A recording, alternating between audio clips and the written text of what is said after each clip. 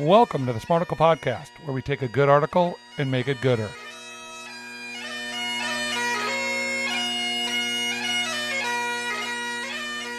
Kristin Dwyer is one of the most interesting and exciting young adult fiction authors in America. I'll be the judge of that. Her first book, Some Mistakes Were Made, arrived with a whole lot of critical acclaim. She's got a new book just about out, The Atlas of Us. Kristin was born and raised in Northern California, but now resides in the lovely hamlet known as Asheville, North Carolina, with her husband and 3 daughters. Her tagline is, "Come for the books, stay for the kissing." Kristin, hello. Welcome to Smarticle. Hi, thanks for having me. Okay, in the broadcast business, we call this a tease. I want to know about the tagline, "Come for the book, stay for the kissing," but we're going to wait to reveal what that means at the end, so everybody sticks around for the whole time. So we're gonna put that there and then tease that for the end, all right? I feel like it might be a bit of a letdown. Okay, well, telling you now. I guess people are just going to have to wait and find out. Yeah, I guess. All right, so lots of people call themselves authors. You've now written 2 published books. Yes. Would you say that, what is the demarcation for an author? Are you an author if you write a pamphlet at church and pass that out? Like, who is an author? Well, this is kind of like a very hotly contested story. So thanks for starting me off with a easy question, because this is like the softball. Yeah, what a softball. I think that, I'm going to give my opinion. I think that writing a book and publishing a book is kind of the mark of when you get to say you're an author, but everybody is a writer. So if you do your church pamphlet, you're a writer. You write stuff. And I think writer is kind of the term that everybody in the industry likes to use, because it doesn't provide some kind of like classes system of like, well, you've published a book, so you're cool. Because publishing a book is really luck. Or an Amazon account, because you can publish a book on Amazon, and I think that traditionally published authors sometimes get a little high on their own horse, and they're like, well, I published through HarperCollins, and I'm like, so what? Big deal, like. Right, because you went through that whole process. Mm-hmm. I remember you talking about, with your first book, about what. Can you talk a little bit, without getting too deep into the weeds, can you talk a little bit about what was that like when you got the book? Because I want to talk about the idea of creation. Actually, before you do that, Kristin, I want to say that we did an interview together about 3 years ago. Mm-hmm. Larry's going to tell me to land the plane. He thinks that That's I go like in 5 questions you just, but go on. Hold on. No, I'm going to come back. I'm not going full Terry Gross on this. What I'm saying is, we did this interview for the audience, people listening. We did this interview. It talks all about your life, and it is an incredible story. I'm going to repost it. I encourage. So I'm not going to get too deep into the weeds with you on why you became a writer or why you became an author. Yeah. But can you talk a little bit about the creation and what was it like to actually get that first book published, the goods and the bads? Dude, it is one of the most traumatizing and rewarding experiences at the same time. Like, they say that the only people that don't publish books are the people who give up. And because so many people give up because it's so difficult to get traditionally published. I was writing for, my whole life, but I was actively trying to get published for like 10 years. And the way that I was trying to get published was traditional, and in triad publishing, you go through an agent. So getting an agent was like so hard. I think I knew every agent that came anywhere near me, like geographically. I was like, "Hi, I'm Kristin, please represent me." And they were like, "Write something decent." And I was like, I wrote all of these things that are decent. And so when I think for me, selling a book was amazing, but getting my agent was that like first step. And I literally I got an email from my agent, and she was like, "I'd like to set up a phone call with you," which in agent speak is, "Please pick me." And my best friend came over, and we literally fell on the ground crying, like sobbing hysterically, because it had been like 10 years of actively trying to get an agent. And then everything happened really fast for me after that. I got my book sold in like 2 weeks, and which is like unheard of, very Cinderella story in the publishing industry. And then I was an author, and that was wild. And I was just like, who gave me permission to do this? Do they know I'm a fraud? Like, the whole time, like, do they know I can't do this? Do they know I don't know grammar? But once I get back to this demarcation line, you could have just published it on Amazon and sold a gazillion of books that way. Is it just because it's notoriety that you're now with Crown Publishing? That's why it's such a big deal to have a publisher?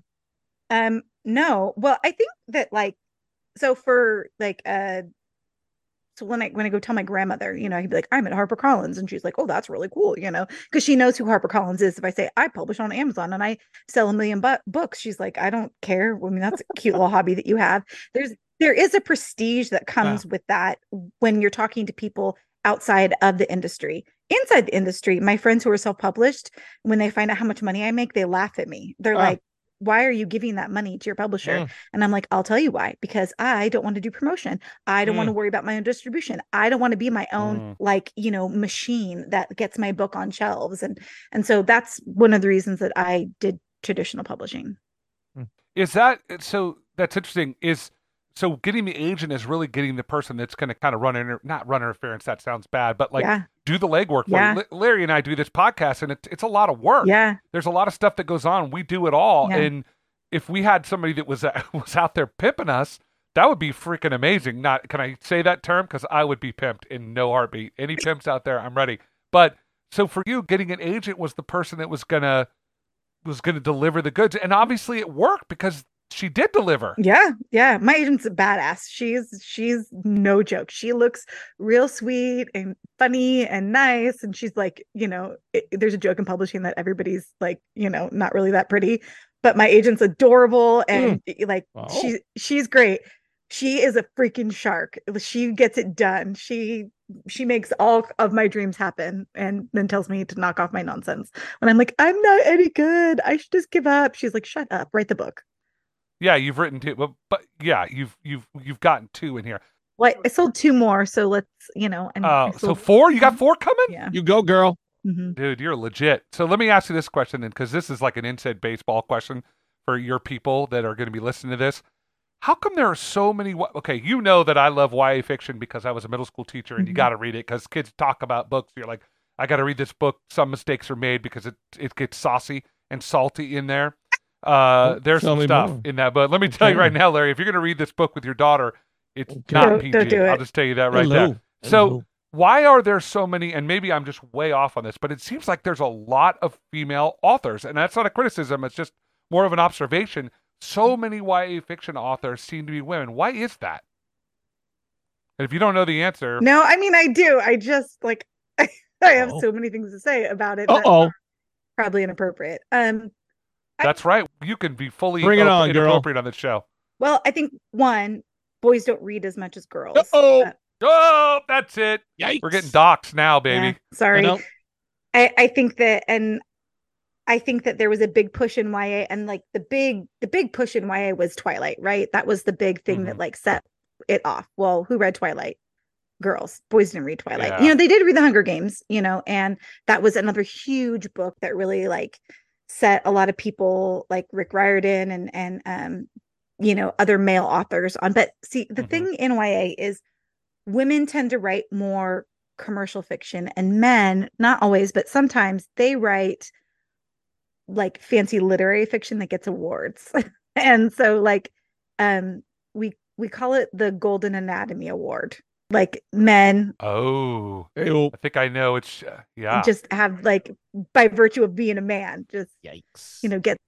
Do you think it's that sexist? And I mean, right here on the air, are you saying that it's a little bit sexist why they do that? I'm saying everything is a little sexist. I'm saying that men get praised for doing just as much work. Women do just as much work and get half the praise as men in almost every industry. If you look at teaching, Brandon, I know you were a teacher. That's true. Yeah, I mean, it is it is what it is. But what I love about young adult publishing is we are really female heavy, and the men that are in publishing tend to be very cognizant of the fact that they're men. I have many male author friends. Scott Rankton is one of them. He writes amazing books. Brandon, you would love his stuff.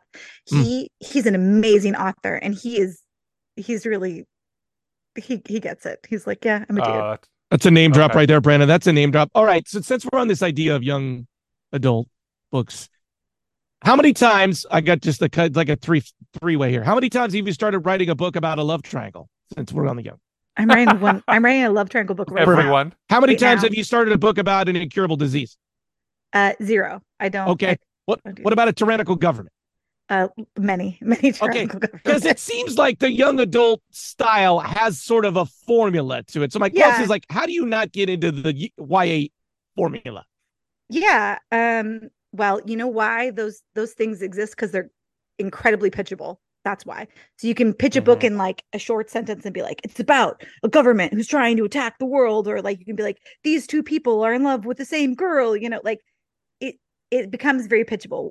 I can't pitch Some Mistakes Were Made because it is one of those books that is like, so it's about these two people and they feel things really deeply. That's stupid. Like that's a dumb pitch. You had me. I'm in. Okay. I like.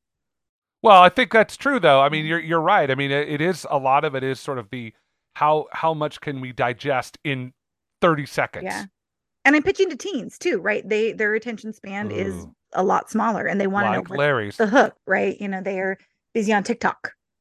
So okay, all right, Larry, did you have another? Because I have one more deep one. Go for it.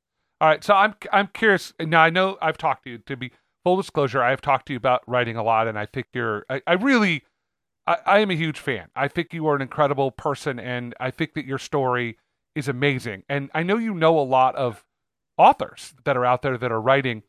So when you pitched Some Mistakes Were Made and then the next book, are you not looking to get out of YA, but to write adult fiction, if that makes sense? I mean, I know that's a complicated question because I'm sure everybody does, but what's the next step for you? Or is it continue to do YA? Well, I sold 2 more young adult books, and I probably will always write YA because it is what I love the most about young adult is that you don't have to apologize for having big feelings in YA, right? Like as an adult, and you like the sex, that's why you like the YA.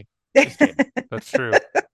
I was driving down the road with my daughter listening to Some Mistakes Were Made on the audiobook, and it was like his hand gently caressed her thigh. I was like, ah! I was like, stop, I did not write that. I did not write that. Yeah. There was something in there. It was salacious for sure. Anyway, so adult fiction, where are you going? I am working on an adult right now, and I'm excited about it. And it's I will always write my own trauma because I don't have my own ideas, like magical ideas. So it's about a single mom, and just kind of her story, which is I was a single mom for a really long time. So can I beg you not to grow up, Kristin? Don't grow up. I don't stay young adult forever. Okay. If you met Kristin and her daughters and her husband, the ever suffering husband, you'd know that's never going to happen. All right. We got 3 hot questions before you get out of here, Kristin. Okay. Are you ready for this? Mm-hmm. Who wins a thumb war between you and John Green? Oh, God. Me. John Green. Okay. Perfect. His thumbs are weak. Okay, cool. Patrick Ness and you climb into a ring. What happens? Oh, I kick his ass. Okay. Because you know what? Patrick Ness, finish your series. Finish your series. Like, I have all this rage for him. Dang. It's like Patrick Rothfuss.